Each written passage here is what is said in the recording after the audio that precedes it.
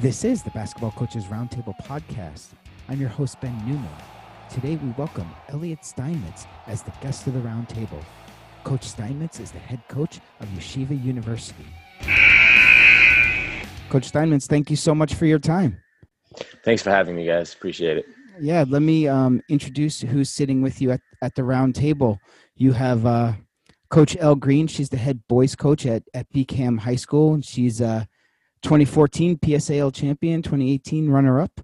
And you have Coach Mark Skelton. He's the head boys coach at Fannie Lou Hamer Freedom High School in the Bronx and the author of the book Pounding the Rock, Basketball Dreams in Real Life in a Bronx High School.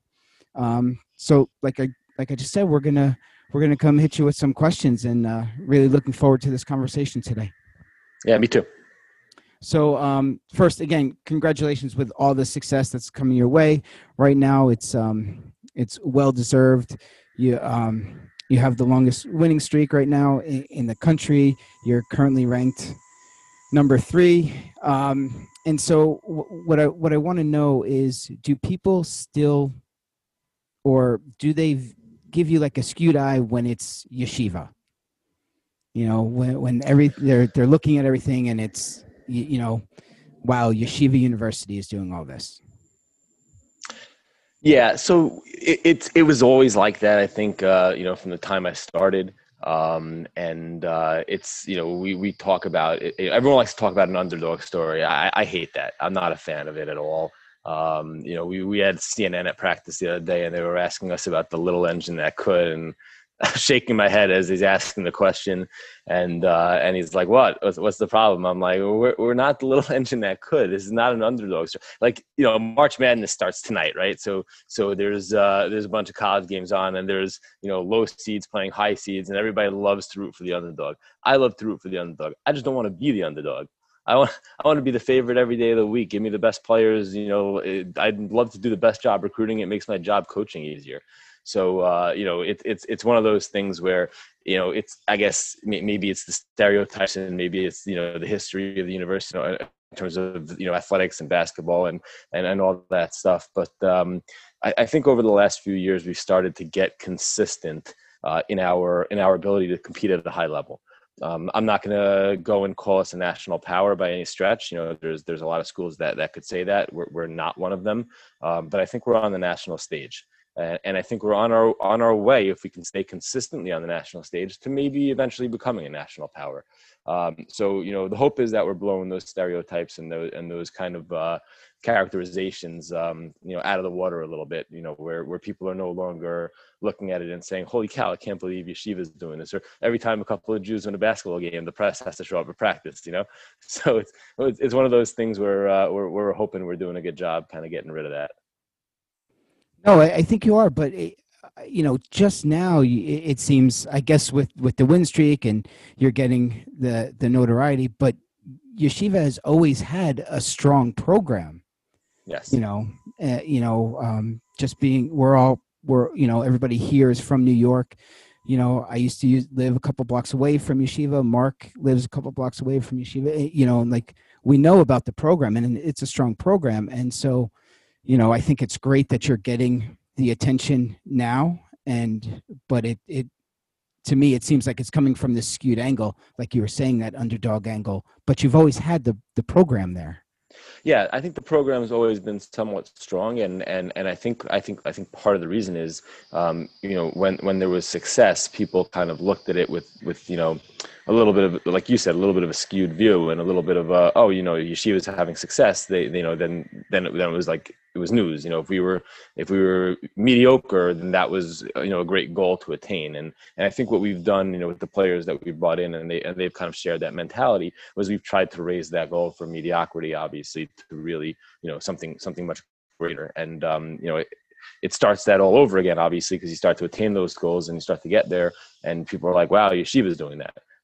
Which is great. Now the goal is to kind of make it, commonplace, where, the New York Times doesn't feel like they got to show up when we win a conference championship. We're not, the way they talk about an Illinois Wesleyan or a Wheaton or a program like that in the Midwest, where they're, in the Final Four, every few years, or certainly in the tournament almost every year.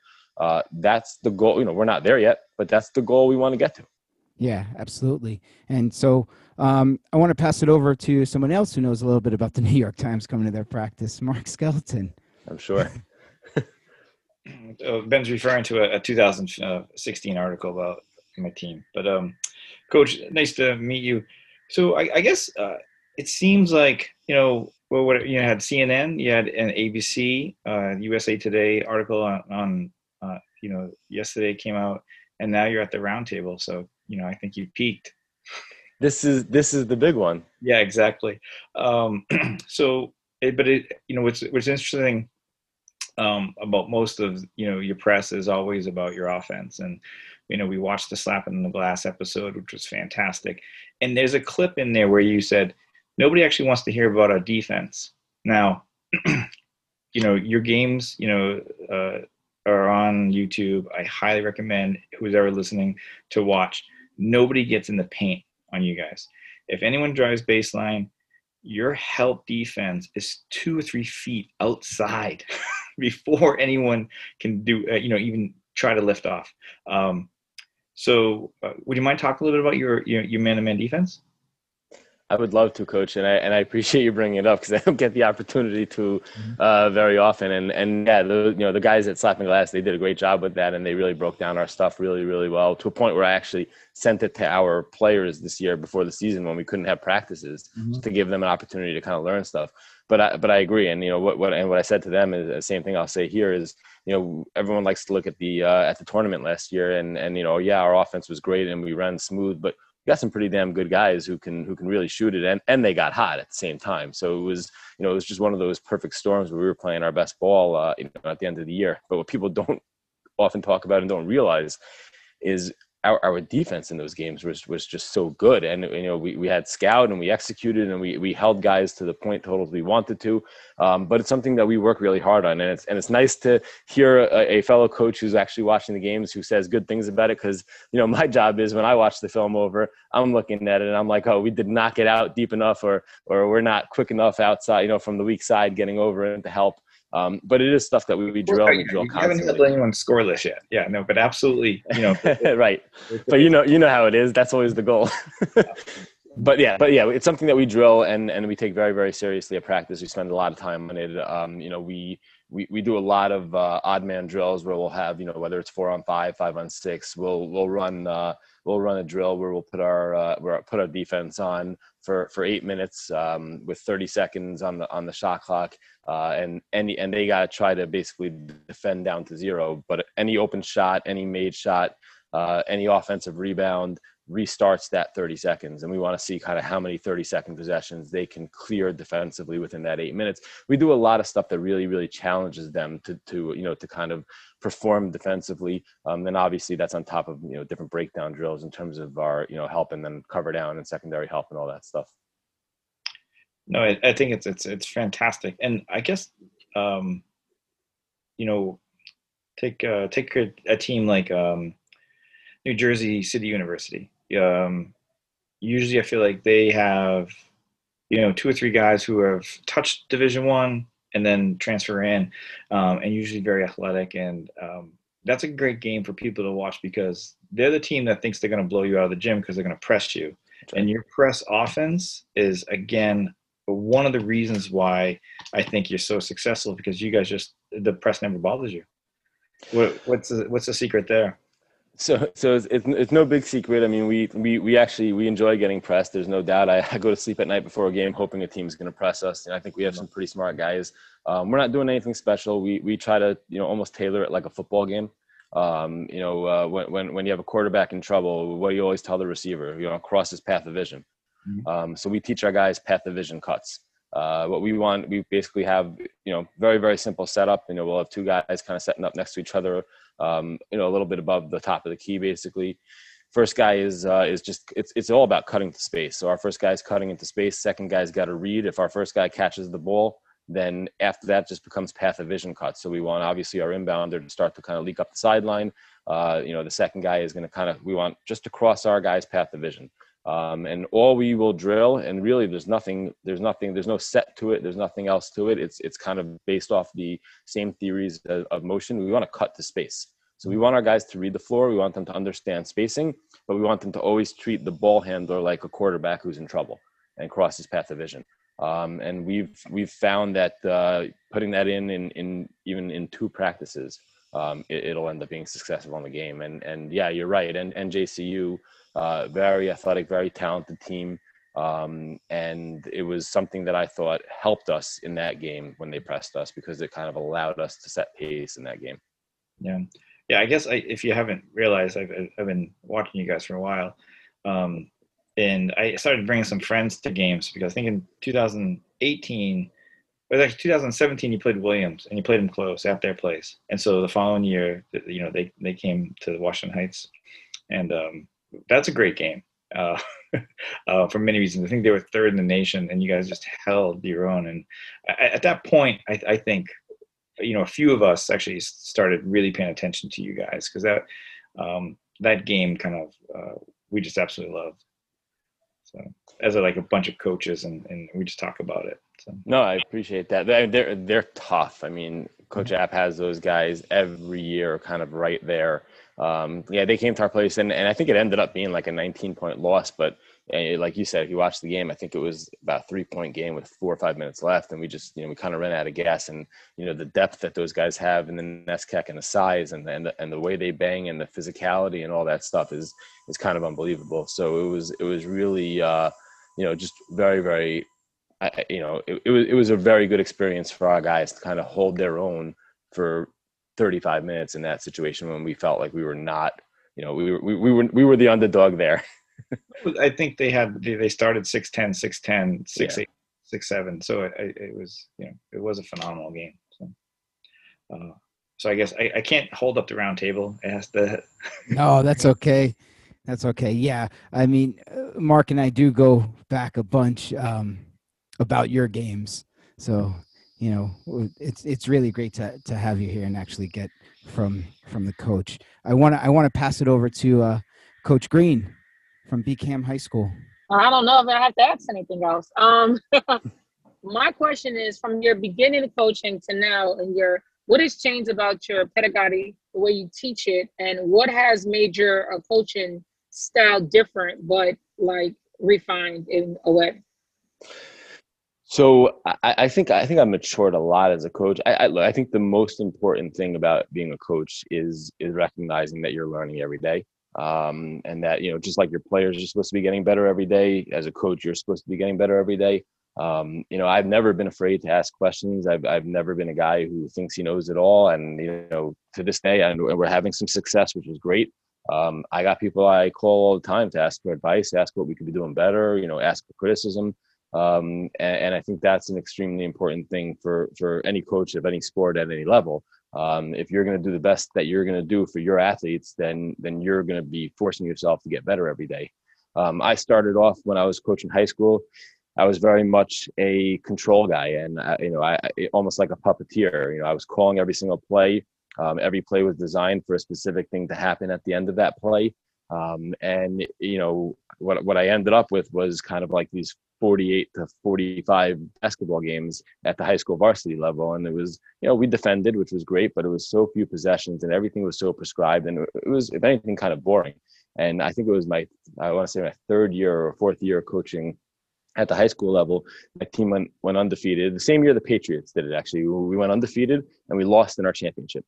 And we didn't just lose, we got run off the floor. And we had been beating everybody all year, like 48, 46, 48, 42, and all of a sudden we ran into a team that was just better and bigger, and they were moving up and down the floor, and we just couldn't keep pace with them. And I remember after that game, I waited about a month, and then I called up that coach, and I asked him to kind of tell me what he was doing, what I was doing, and what he thinks we could do differently. And this was, again, we were 25-0. And then 25-1, and I changed everything after that year. The following year, we ended up winning a championship in our league. And we had changed our whole style. We were scoring 65 a game instead of 45 a game, and kind of, was starting to evolve. And I was still calling plays, but I was a little bit more putting in some sets as opposed to just actual quick hitter after quick hitter. But once I got to the college game, I would say I tried to coach at Yeshiva the first 2 years the same way. where I was kind of in control and again, like, acting like my players were puppets and trying to put them where I wanted them. And what I found at the college level was the coaching was so much more advanced. And every night you would go out there and you'd try to run a play that you ran the night before, and everybody knew it was coming because they scout and they do film work, and they know what your players' tendencies are. They know where you want to catch the ball. They know exactly where that play is going to end. So I called up a coaching mentor of mine actually in Baltimore, and I asked him for advice, and he sent me a book on Bobby Knight's motion offense. And I spent an entire offseason studying, watching film, speaking to him, doing FaceTime sessions, watching as much as I could of Calbert Cheney and as, and those old Bobby Knight teams. And then I put it in. And in the first year we put it in, we had a lot of success with it. And obviously it was still in infant stages, but by the time we hit year 2, year 3, year 4, it's just continued to kind of evolve. And what I found as a coach is I've become way more trusting of my players. I'm no longer, we didn't call a single play the entire season this year. There was not a single play that was called from the sideline this entire season. And the same goes for pretty much the last 3 or 4 seasons. And, we give our guys their principles. We give them what our spacing is. We drill our cuts. We drill our screens. We talk about the concepts of selflessness and ball reversal and how we want to approach the game and how we want to approach, what the defense is giving us or what they're trying to take away. And then we kind of let our ball players be ball players. It's a little bit of a humbling experience as a coach, obviously, to kind of let go and find out that your team is better a little bit without you. But I'd rather win every day. So it's been working. Thank you. Yeah, I get that. Playing Mark the year before, I think his first championship, we went up there and I thought I coached too much. I think that's what you were trying to say. And I had some really good athletes. And when I got home, I kicked myself. Like, they were the better team. They were on their way to champions. But then next year, I tried not to coach so much. And it was really a good game because Mark is a great coach. But that taught me, like, sometimes you got to just shut up and sit back and watch it. Yeah, I mean, look, we have probably 2 or 3 of the best players that have played at our school in its history, and they are definitely better players than I am a coach. So I'm there. The way I look at it is it's their program. I'm there to kind of guide them, assist them, and try to give them as much support as I can to be successful. And that's what we try to do at practice every day. Is just kind of give them that as much rope as we can to get to allow them to be successful. Look, part of it's them having the maturity and the discipline to kind of handle those things and be able to kind of go out and compete and not need that, not need as much structure. There are plenty of times where we have to pull it back. We started off, I think it was 2 years ago, we started off the season coming off of a Skyline championship, bringing back most of our team and adding Ryan Terrell, who's now, a first team All-American, and we're sitting at 1-5. The first 6 games of the season were 1-5, and there was no reason that team should have been 1-5. And I had probably let go a little bit too much, specifically on the defensive side. We were not getting any stops. And after that kind of 5th loss, we went to practice and I told the guys, last season's over. Everybody's done patting you on the back. Now it's time to get back to work. And we changed our mentality as coaches. But what happens is as that year goes on and they kind of buy into what we're doing on the defensive side and they see that discipline, you're able to let go again. That's great. Thank you. And I think one of the things that stood out to me when you were just talking is how you called the coach that just beat you. And just to get that reflection. I think there's too much that I see in the high school realm that we're in. It's that everyone's going to keep it close to the vest, it's they're not willing to share the game as much as, say, myself or Coach Green or Coach Skelton are, and to help each other out. And but that's great that just to think about that. And it's like, this guy beat me. I need to know, because that's going to help the kids and, and yourself get better. I'm a big believer that execution, at the end of the day, execution wins games. I've had coaches from my conference, call me up kind of like nervous to ask me to teach them our offense. I've had them come to my office and I've sat with them for 2 hours and gone through everything we run offensively. At the end of the day, if my guys are going to execute it better than their guys, we're going to win the game. When I was coaching in high school level, I remember I had a team the year that we won that championship. We happened to have been a very good team. We had a 6'5" kid in the middle who had broken his hand punching a wall at the beginning of the season. So we kind of like floated through the season at 500, and we were kind of waiting for him to come back, and it allowed our juniors to, well, one of our juniors ended up being a superstar in college, but he kind of allowed him to kind of come into his own. We went into the playoffs. We were I think the 9 seed in the playoffs. We were playing the 2 seed, I think, in the second round. And we were going to their gym, and their coach happens to be a close personal friend of mine. We know each other for years. And he was saying to me before the game, he's like, I don't know, I'm trying to prepare for you if you guys press. I'm trying to prepare for if you guys are going to run this or that.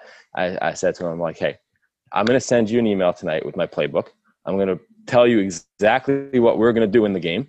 I said, and then we're going to beat you by 20 points because we're 20 points better than you guys. They happen to be the 2 seed because we didn't have this kid the whole year.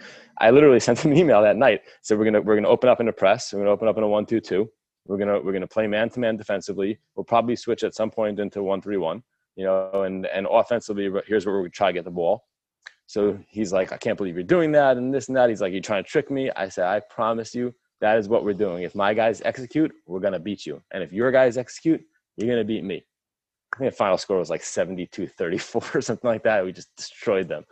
But, it's one of those things where it's about especially at this level. This is none, at least not me, but none of us have coached professional basketball. This is not a money-making situation. This is not where where we're talking about pros and endorsements and all that. This is about advancement of the game and advancement of the student athlete, whether it's the high school level, the college level, the middle school level. It's not about anything except for their advancement. Like, I'm not looking for the next job. Like, I love where I am. I'm not even a full-time coach. I'm at my law firm every day, and till now I just walk in the door and throw on a t-shirt so that I don't look like I'm coming in from work.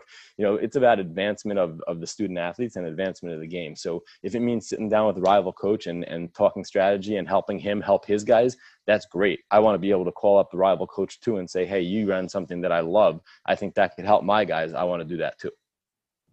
I think that's hysterical, and I see Mark with a little grin on his face because that's exactly what he will do as well, and with good reason because he's a great coach.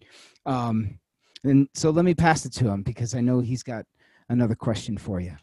So Elliot, one of the things that I think a lot of I guess fans of New York City basketball don't realize is we know about the Catholic League and the public school league, and some of us, watch a lot of, even private school, but there's the Yeshiva high school league.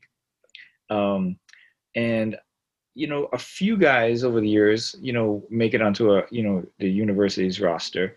Could you just talk maybe about that for a little bit? Like what do you see, do you guys, occasionally recruit there, and what's the feel? What should people know about the Yeshiva High School League in New York City? So we're talking about keeping it close to the vest. I don't mind sharing like all my offenses and defenses, but that's like my recruiting waters right there. No, I'm messing. But there are some kids who can really, really play, and it's funny. It's we there's always this rivalry between the New York, New Jersey Jewish day schools or yeshivas and the out-of-town schools, right? The out-of-town Jewish day schools, because the out-of-town schools don't have enough Jewish schools usually in their area where they have their own league, right? So in New York and New Jersey, there's what's called the Metropolitan Yeshiva High School Basketball League, which is all Jewish day schools throughout New Jersey. I think there might even be a Connecticut school in there, but it's mostly New York and New Jersey. I would say there's probably somewhere in the mid-20s in terms of the amount of schools, maybe a few more. And it's a great league. I mean, it happens to be very, very competitive. People are really into it. There's websites that follow it. There's rankings for it. And there's obviously out-of-town schools as well, but they all play in their whatever public school league that they, or private school league that they fit into from a size perspective. And the arguments are crazy. Like, there's, especially now with social media, like when I was playing, you never knew what was going on in LA with the Jewish schools because there was no, I don't even remember if there was barely email. It wasn't, never mind like websites and social media. Now, like these kids all know what's going on across the country. And there's, we play in a private school league, so our league is better than yours. And, I've now from recruiting gotten to see enough around the country of where these teams are all playing. The Yeshiva League is on par with any league that any of the other schools are playing with outside of New York. Now, I'm not saying it's Catholic League material, and I'm not saying they're going to go play with IMG or Oak Hill or any of those schools. That, that's not where I'm going. But they're very much a strong league that I think has, it's interesting. I'm not sure there's a lot of D1 players at level wise that come out of there. I think there's probably, every few years there's probably a kid who's got that ability, in some sport, whether it's, basketball or another sport. But, there's a lot of kids that are D2, D3 level players that are college basketball players that are in that league, that, probably don't get looked at, which is, interesting. It used to be a thing that was good for us. Now I feel like, especially like I talked about with the advancement of basketball and athletes, I think it's a bad thing because we're turning so many guys down right now, because we're getting interest from higher level kids that are, sometimes in that league, sometimes across the country, sometimes that are public school kids, whatever it is. But yeah, it happens to be, if I ever left coaching in college, I'd go right back to that league in a heartbeat. It was so much fun to be a part of. Wow, that's great. And I do have to say that my last coaching spot up in Section 1, I did have Solomon Schechter in the league, or the LaFell School now. Right. I'm sorry, I did beat them 3 times, but I just have to throw that in there. You did talk a little bit about your offense, and I'm not going to let you get out of here without talking about it. I did, as you mentioned, you were studying Bobby Knight and, his motion offense, but you're playing a lot of it through the post. Bobby Knight didn't play as much of it through the post as you are. I mean, he had the back cuts, and the pin downs and the back screens, but yours is different. So can you talk a little bit about the rules or the principles that you have for this offense? So they're very adaptable, and I think you're right. I think a lot of it's personnel. It just happens to be, especially right now, where we have the kid Leifer, who's playing a lot in the post for us, Gabe Leifer, and he's, everyone likes to say he's the best passing big man in D3. He's the best passer in D3, period. And the kid's practically averaging a triple double. I mean, he averages a double double, but he's about 8 or 9 assists a game. We had another kid last year, Donnie Katz, another big kid who played in the post, who was a great passer as well. We have another kid this year, Matan Zucker, who's becoming a very good passer. So it just happens to be personnel-wise, we have guys who really, really create well. And obviously, our first team All-American, Gabe's also an All-American, but Ryan Terrell, who gets himself down in the post as a guard as well at 6'7", and passes extremely well. We have just unselfish guys who can catch in there. They can make a move to the basket, but they can also see the whole court from there. And because we have that, we've kind of moved our motion to kind of focus on getting that pass in there. And we don't have any rules. We don't like to call it rules. We'll call it principles, because rules can't be broken. Principles can kind of be bent, and it just kind of gives us a framework. Like, for example, from a screening standpoint, we always want to screen middle out. So it's always the principle is that our screener is the guy who's closest to the midline. And if he's setting a down screen, then obviously he's screening the guy who's outside and below him. And if he's setting a back screen, then he's screening the guy who's outside and above him. But what does that take out with something with our offense, especially where we're shooting 41% from 3? You're all of a sudden you're killing flare screens, right? Because that's actually coming from the outside in. So that's why we would call it a principle, right? And so even from even from that perspective, one of the principles that we've put in over the last couple of years, having the personnel that we did, was that we want to get a post touch, at least one post touch on every possession, if not 2. So when we drill this stuff at practice, we'll do what we call 2+1 or 3+2 or 3+1 based on the possession. And what that is ball reversals and post touch. So if we're, let's say, running 5-on-0s into 5-on-5 and we're going down on that side of the court, we got to do 2+1 on the 5-on-0 side, and maybe we're doing 3+1 on the 5-on-5 side, where we got to get 3 ball reversals and a post touch before we're allowed to shoot the ball. And we're just trying to drill those guys on what I think has become the 2 most important principles in our offense, which is ball reversal and post touches, because we've found that, you know, from we chart our shooting percentages based on ball reversal. So what we've found over the last 4 years, when we don't reverse the ball, we shoot in about the 45% range, which is not bad. That's probably where an average college team shoots, which, you know, we happen to have good shooters.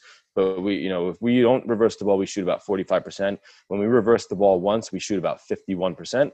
And when we reverse the ball twice, we shoot 60%.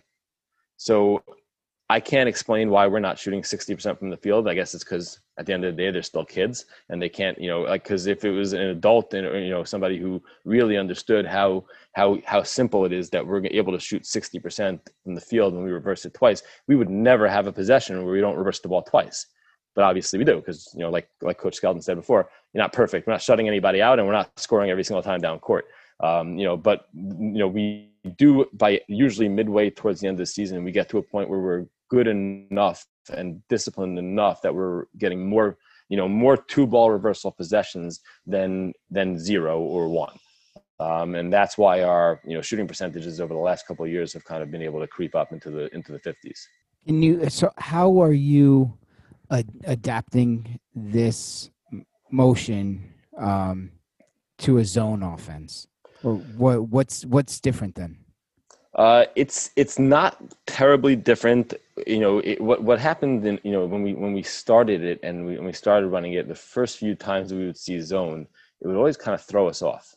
You know, because guys were just kind of trying to figure out where to go, how to screen, and you revert back into that, you know, classic like high school mentality of, hey, let's just pass the ball back and forth, make the zone move, and then we're going to eventually just, you know, toss up a 3. Now, if you're playing in high school with no shot clock, you can do that for a minute and a half, and eventually you're probably going to get a good look. When you're playing with a shot clock, it becomes a little bit more difficult, but also you're dealing with college athletes on the other side, and, you know, it's not so simple to just move them. You know, so the principles remain the same. It's just you're now screening sometimes you're screening a space as opposed to a man, because you're screening the spot that the man's going to come to. You know, so number one, we will then obviously our post play becomes much more of a high post play, where we kind of get that ball into the middle and allow, you know, I'm not sure I can find a game that we could go back to in the last year and a half where a team zoned us for a whole game that Gabe Lightford didn't have a triple-double. Almost any game where a team zoned us for a full game, he would have a triple-double, because he'll just literally catch at the high post and just pick you apart. And what'll happen is, as you work off that, right, you get the ball at the high post. Now the whole defense is automatically contracted. Now you start to get your flare screens in, and you don't have to screen a man. You can have a guy running from the left side of the court to the right side of the court, and you're not going to screen his man because his man ain't following him. So what you're doing is you're ending up screening the back end of that zone, and then everybody's got to shift. So as long as you constantly have your, you know, and the same idea with the, you know, people like to get dribble penetration in the zone. You don't have to have dribble penetration in the zone. You have to have penetration in the zone. So your penetration can be without the ball too. So if we're getting the ball to the high post, that's penetration right there. If we pass the ball back out and then our guy cuts through and somebody else fills the high post, that's penetration again. So as long as we're continuing to screen the zone and get penetration through the zone, and we keep them moving, at the end of the day, we're going to find an advantage off of a ball reversal on the other side of the court. That's interesting. And just the episode before you, we had Matt Kingsley on from Yale, and he was talking about how his approach to zone is attacking it from the baseline, you know, from that short corner, and you're attacking from the high post. You know, high post and well, the truth is, we really are high post into short corner. Those are really the two main spots we talk to our guys about, are high post and short corner. We just like to get at the high post first, because we just, you know, we have a guy there who just feels comfortable, and then, you know, we'll like to flash guys into that short corner spot and then flare them out to the corner if they're a shooter. Let me pass it over to Coach Green. You tapped into a little bit. What's on your whiteboard before the game, halftime? Like, what are your goals? You started talking about you know, reversals and how many threes you're getting and stuff like that. What did, like, in high school, I don't want more than 3 turnovers a quarter, stuff like that. What is on your board? So we used to come in, you know, I would say a couple of years ago, I used to go in before every game. I would put up on the board before the game, you know, the starters for the team, a couple of notes from the scout about each of them. I would put up, you know, from a team perspective, perspective, what they like to do. So if we feel they're a strong offensive rebounding team, then, you know, we're making sure our guys are focused on the defensive side of the ball in terms of, you know, protecting the glass and rebounding. If they're a team that we feel we can run on, then, you know, we want to make sure we're setting pace of the game, and we'll put that up on the board as a focus. But what I started to realize over the last couple of years is that, you know, we put out our scout and we talk to our guys about it, obviously. And we have, you know, we have our coaches available to kind of discuss it with them before the game from an individual standpoint. I have started to feel like that pregame, and I'll talk about halftime in a second, but that pregame kind of meeting and talking, you can talk too much. Like, they're not focused at that point on the like minutia of what's going on. You know, that preparation has to be done beforehand. If they're not I'm sorry, coach. No, I mean, like, your numbers, not the other team's numbers, like what you want to do. No, I know. I know. Okay, I get it. I'm sorry. No, that's okay. And my point is, like, we used to put up the goals of what we want to do. So we would put all that stuff up. So for example, if we felt we were playing a team that was slower than us, we'd put up that we want to get a certain amount of points on the fast break. You know, or we want to, you know, we want to win the rebounding. We want to win the rebounding. We want to have the rebounding margin in our favor by, you know, X rebounds, right? We want to hold that team to 6 offensive rebounds when they're averaging 12. You know, stuff like that. But what I started to realize is that we want to kind of get that stuff in practice and prior to the game. Once we get into that game mode, it's almost like I'd rather my guys get shots up than listen to me talk or read goals off the whiteboard, because they're tuned out. They're tuned into the game, and they're kind of tuned out of what you're saying. And at that point, to me, it becomes more like just management of their mentality. And then, you know, occasionally shouting something out if a guy comes in off the bench that has, you know, something on his scout that we want them to know that they may not remember. It just becomes more game management. And it's the same thing for me at halftime, right? We played St. Joe's, Connecticut about 2 weeks ago. All right. And they're a top 25 team. They don't have top 25 this year. It's top 15, but they're a top 25 team had there been full rankings this year. They were in the tournament last year. I think they won 20 something games in a row. Jim Calhoun is their head coach over there from Connecticut. So we went to their place and played them after we had beaten them in our place. We're down 8 at halftime, and we just looked terrible. We weren't scoring. We weren't defending. We just did not look good. And we come out in the second half, and I don't know what the final score was. We won by like 10 points. So we really just like turned it. And, you know, it was the second half was basically a blowout. It just happened to be that we started from behind. And after the game, you know, our student broadcast and any media, you know, the phone calls and the texts, great halftime adjustments, coach, you know, brilliant halftime adjustments. The one guy who actually realized that, you know, that we did nothing, and Coach Calhoun happened to unfortunately not have been at the game because he had, I think, hurt himself or something like that. But their associate head coach, who was a D1 coach himself for many years, you know, I listened to his post game interview, and he talked, and it was very nice how he talked about our guys. But, you know, one of the things he talked about was how our body language never changed. You know, we were down 8, we were struggling. We came out in the second half and we went back up, but our body language never changed throughout. But more importantly, what he said, and he nailed it, it's like they didn't make a single halftime adjustment. All they did was refocus on what they do. And that's all it was. Like, it's sometimes you're just playing like psychologist at halftime before the game, and you're just managing egos, and you're managing guys who get nervous. And at halftime, if you're not playing well, you're just trying to change the mentality, change the confidence level, and kind of get the guys to focus on the things that we already do in practice. So we do all our work in practice. I feel like in a game, all I'm doing is repeating myself. Oh, that's great. Too many times during the game, and, you know, especially if you're down, you're going in there, you have the 10 minutes on the clock for us in high school, or in the PSAL, 4 minutes. It depends on what referee you get. You know, and you're thinking, oh, what do I need to change? What do I need to change? You know, instead of just, you know, no, just focus on what you do, because, you know, I can say for you know, all of us sitting here at the round table, what we do is pretty good, you know, and you know, our overall records will show that. Mark Skelton, I know you have another question. Oh, so Elliot, you know, it's you know, obviously it's a strange world, strange time, but there's just with your winning streak and the press that you guys have been doing, and then this unfortunate incident with Meyers Leonard. And, you know, I think there's, you know, and obviously he got traded this week. So I was just wondering, like, how is a team and you and the community, you know, dealt with anti-Semitism? Because this is a you know, instead of, you know, kind of silencing, you know, this, or maybe people are trying to cancel him, you know, we know that anti-Semitism is not going away, but I feel like, you know, basketball is this bridge, and there's a, you know, and I'm sure your guys face it, you know, you know, microly or macroly, you know, overtly. So what's your take on this the last couple of weeks? You know, I'd love to hear it. Thanks. Yeah, I'm going to give you my take on the last couple of years, actually. So it's interesting. It used to be, you know, we would always talk to our guys, and it's something that we address because it is something we deal with. Now, I will say, when I was a player at Yeshiva, you know, 20 years ago, we would deal with it on the court.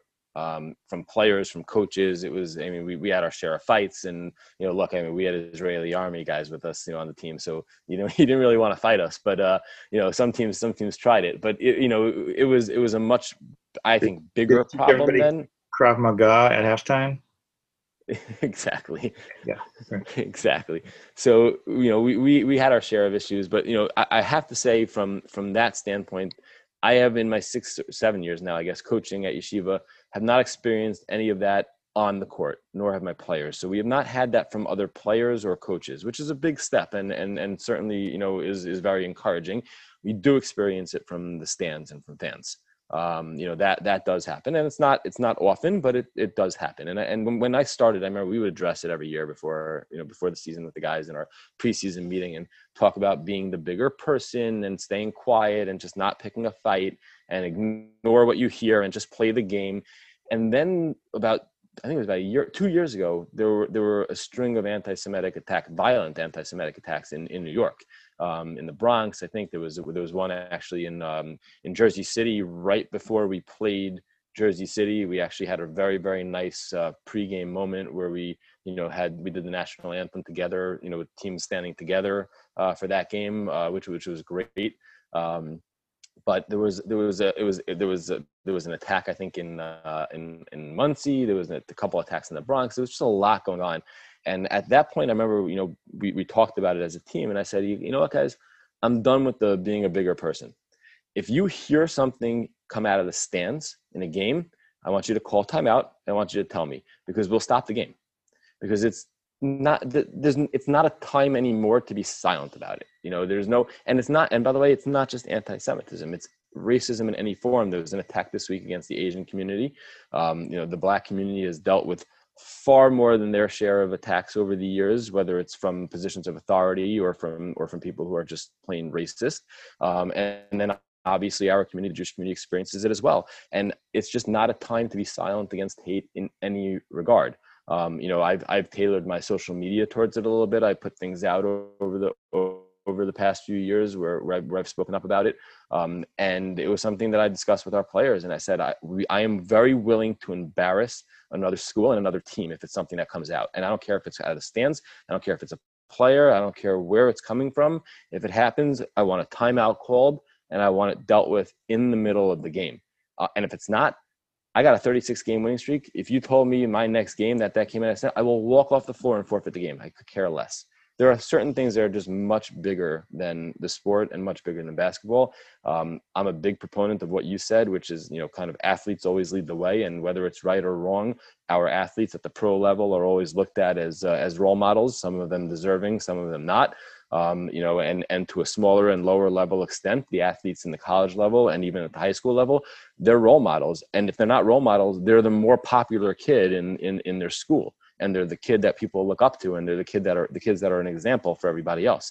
So it starts and ends it always does. It starts and ends with people who are in a leadership position, and athletes are generally in a leadership position. So if we can teach our athletes how to handle that kind of adversity and that kind of, you know, bias or hate in a way that sends a message, then I think we're doing a positive thing for society in general. Wow, that's great. All of it. One last question. Sure. And you touched on it a little bit about the success and getting it to the national level. Obviously you have the success now. We mentioned, a few times with the winning streak and, where you are at number 3 in the country now. But what do you need to do as a program or as a university, as a team to get to the next level, to where you want to go? So we have 3 goals every day. Now, this is me skirting the question of what you want me to say, which is we got to win the national championship, and that's what we want to do. There's no doubt. That is our goal. That's what we wanted to do last year. We felt like we were on our way and we were playing good ball. We felt like we had that shot this year, and we're going to feel like we have that shot next year, hopefully too. But that said, we have 3 goals that we talk about with our guys that kind of transcend what the season is. So even in a year like this where there's no postseason, all 3 goals still apply. Even last year, it was, where the season ended the way it did, those goals still applied. And then it becomes about just, the disappointment you handle with perspective, right? The perspective on what's going on in the real world. And you kind of realize that basketball is not so important. And, the world has a way of showing us that every so often. And this pandemic is certainly one of them. But we have 3 goals every day. The first goal is we want to get better every single day. So, no matter what's going on, I don't care what the season has in store. I want my guys and myself getting better every single day. So that sometimes means going into the gym and shooting for an hour. Sometimes it means hitting the weight room. Sometimes it just means going to the trainer and working on an injury. And sometimes it means watching game film as a player, as a coach, and trying to pick things up and learn something new. We want to get better every day. Second thing is we want to win every day, right? So whether it's a game, whether it's a practice, whatever we're doing, if we have the opportunity to compete, whether it's a drill at practice or whether it's the biggest game of the year, we want to go out and try to win every single time we have the opportunity to win.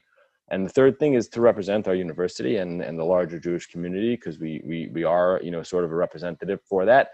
We want to represent that, the university and the community with class and in a positive way. And if we're accomplishing those 3 things, I think success will follow it. And it has, so far. But I think if we're focused on those 3 goals, everything else kind of falls into place. Winning games and conference championships and tournament games, I think all that stuff kind of follows behind those 3 goals. It's almost coming from like a John Wooden perspective of just doing the best of what you're capable at that given moment, and that's what success is. Coach Elliot Steinmetz, thank you so much for your time. This was an amazing talk, and I appreciate it. Oh, of course. This stuff is most fun for me. I love doing this stuff, and I love getting to talk to other coaches and get a chance to learn. And the best way to learn is to get asked questions and to hear other people's thoughts. So I appreciate you guys doing this.